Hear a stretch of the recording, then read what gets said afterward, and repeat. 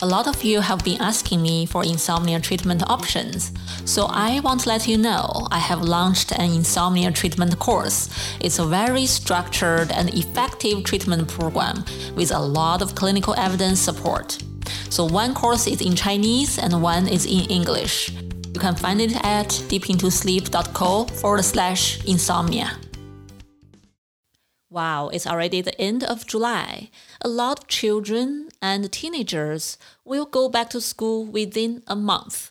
So now parents may wonder what parents can do to help children adjust their sleep time back to school time.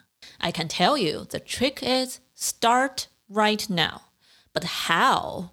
Today, we have Dr. Schneeberg from Yale University, and she is a sleep expert for children and adolescents. She will share some wonderful tips for parents to follow step by step and help children adjust back to school time starting right now.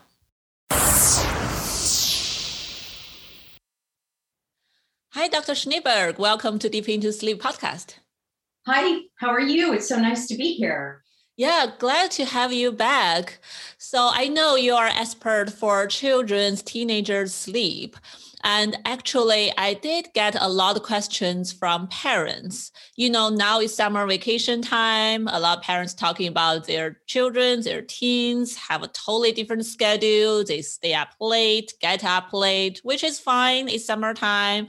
But now I think at least in California, all the children and teenagers are going to go back to school within 1 month. Yes.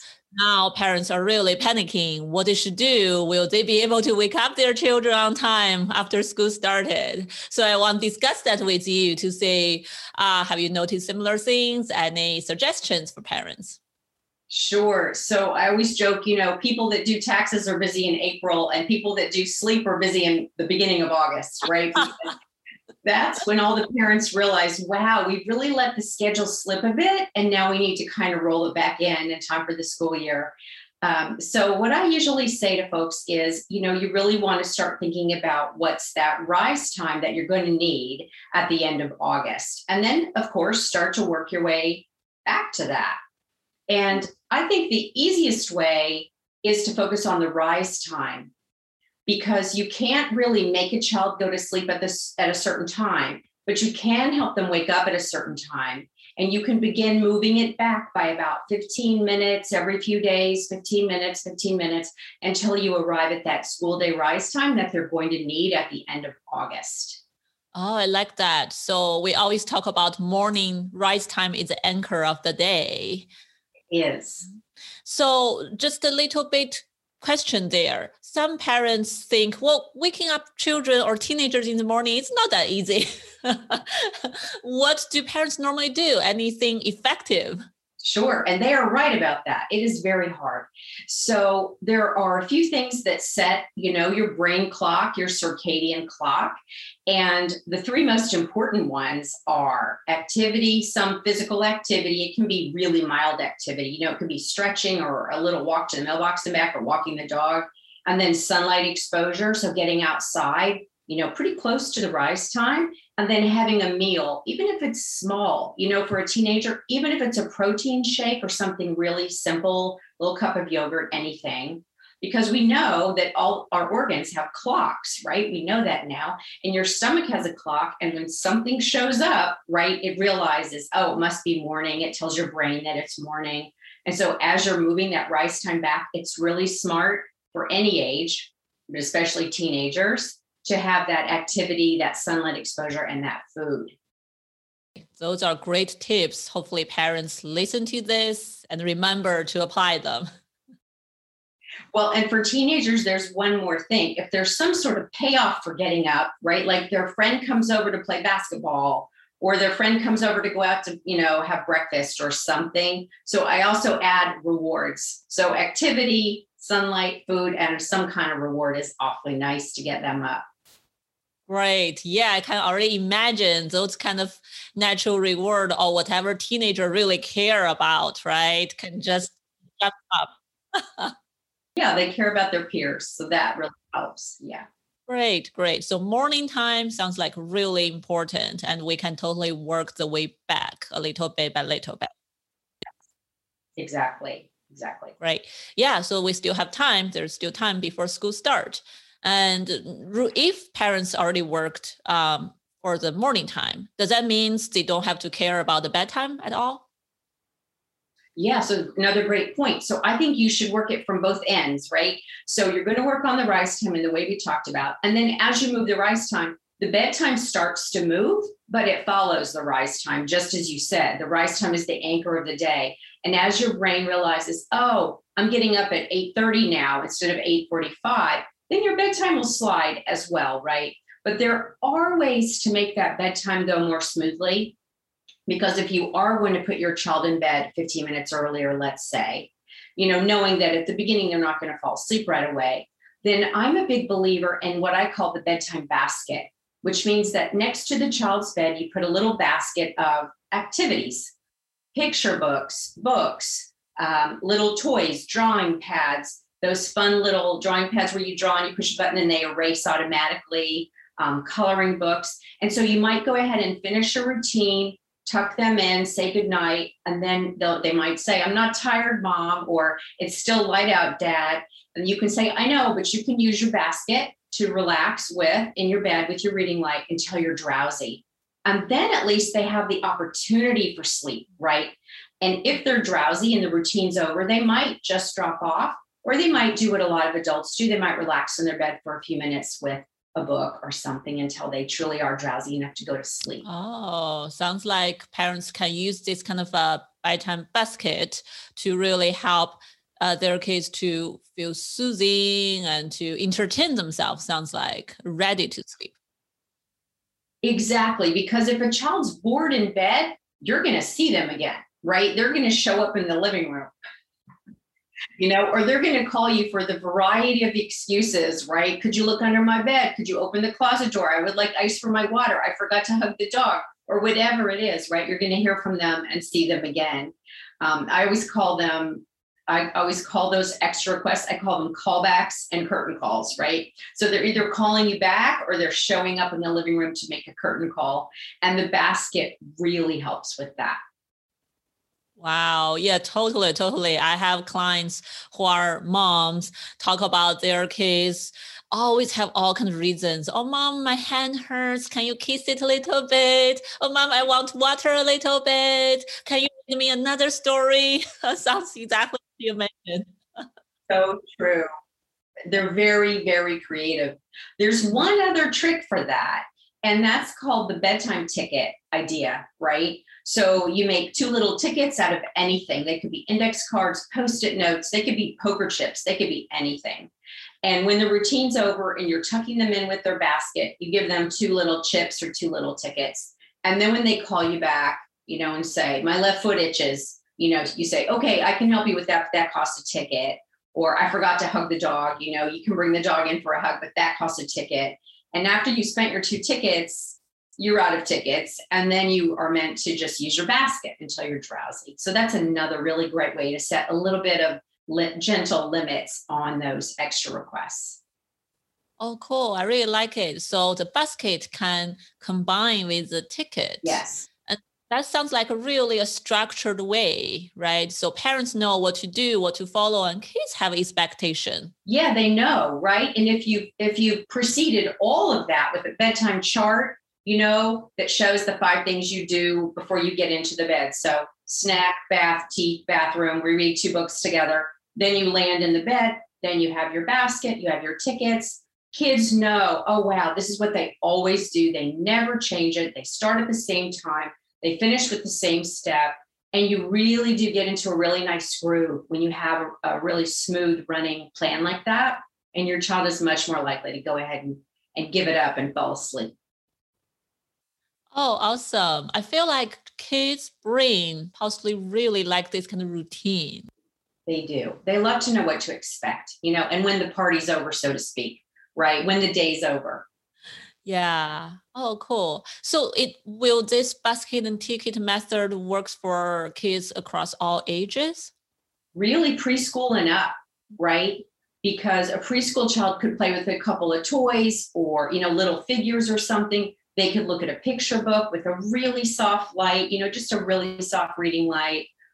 They could draw a little bit. And then as you get older, you're probably going to be reading more likely. Then I have a lot of high school kids I work with who don't really like to read, but they love to draw. So that basket can be really customized for age and preferences and personalities. Wow. So it sounds like parents really need to be creative and know their kids well and decide what to put into the basket.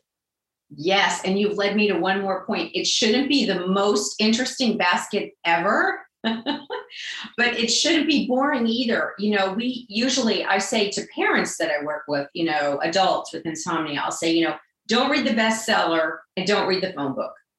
Read something in the middle that's just interesting enough that you're not bored, but you're likely to give it up to go to sleep if you're drowsy. I like that. Don't read the bestseller or the phone book. Right. Yeah, I can imagine for teenagers, don't give them exciting video game right before bedtime. Exactly. Sort of have to titrate it a little bit. Yeah. Yeah. Wow. So I'm wondering, have you noticed any challenges parents encounter when they're trying to incorporate these wonderful techniques? Yes. So one thing that I hear a lot is, what do I do if I have kids of two different ages, right? What do I do if the room is too light and bright? Those sorts of things. And those are all fixable. You just have to sort of tailor, again, the bedtime routine, tailor the basket, maybe try blackout curtains. One child maybe has a little bit earlier bedtime than the other one, so they're really almost settled before the next one comes. And then for teenagers, the challenge is always the screens, So having kind of a family rule that those charge somewhere else for everybody, right? And then they can use those, whatever their teenage preferences are, books, drawing pads, whatever it might be. Right. Talk about screens. I just remember a lot of Chinese parents actually ask me, their kids put up fight when they try to set the boundaries to take away the screen before bedtime. Then I'm wondering, is there any suggestions, or is that a common thing for parents? Yes. So I have one thing that I say to the parents, which is, remember that if you let your child go into their bedroom and into their bed with screens, you're letting a lot of possible things happen that are not great, like cyber bullies. Really, there's a lot of access from that screen to your child at night. So I encourage them to remember that. And then I think it's really hard for all of us, isn't it, to turn off the show and go to bed. It's better if the screens go off and then there's a really great snack that everybody sits around and has, and then you go into the routine. So you're sort of disconnecting from screens earlier in the routine and really before the routine, right? So earlier in the evening, then move into snack, maybe a game, routine, finish up the bath, the teeth, the bathroom, the books, so that you're not taking the screen as the last thing. Yeah, that's great strategy. And then, so when we talk about going back to school, how to help children to transit, how long do parents normally have to experience this, work backwards? Should they leave 1 month, start right now, or they can still wait for 1 to 2 weeks? A month is perfect. It really is, because it lets you go bit by bit, right? And you don't have to make this huge change, a week or two before school starts. Sometimes as much as 2 hours, isn't it, right? They might be getting up at 9 and they might have to get up at 7 or even more, getting up at 10, they'll have to get up at 6 a.m. So the longer you have to prepare, the easier on your body it is, really. Do you recommend parents talk to their kids about the rationales behind it, or just, okay, that's what I say, do it? Yeah, I love it if they talk to them and maybe they even map it out on the calendar together, right? Because kids love ownership. So you can get the, old-fashioned calendar pages right up to the school day, and you can say, oh, look, 1 week before you ought to be around here, 1 week before that you ought to be around here. And you can kind of get some ownership that way. You can get some ownership too by what should be in the basket, all that. There's a lot of ways you can involve the kids in this, which improves, I think, their ability to go along with the plan. Wow, I love the way you encourage parents to empower the kids in this process. I think a lot adults and children think they cannot control sleep. It's something, just it happened naturally. I cannot control it at all. I cannot fall asleep. I cannot get up. But sounds like I like your approach, really help people understand you can do something about it. You can. Sleep is a skill, right? You can learn how to be a better sleeper for sure. And most good sleepers get up around the same time every morning, 7 days a week. So that's one more thing we haven't touched on yet, but they should really stick with this plan, 7 days a week if they possibly can.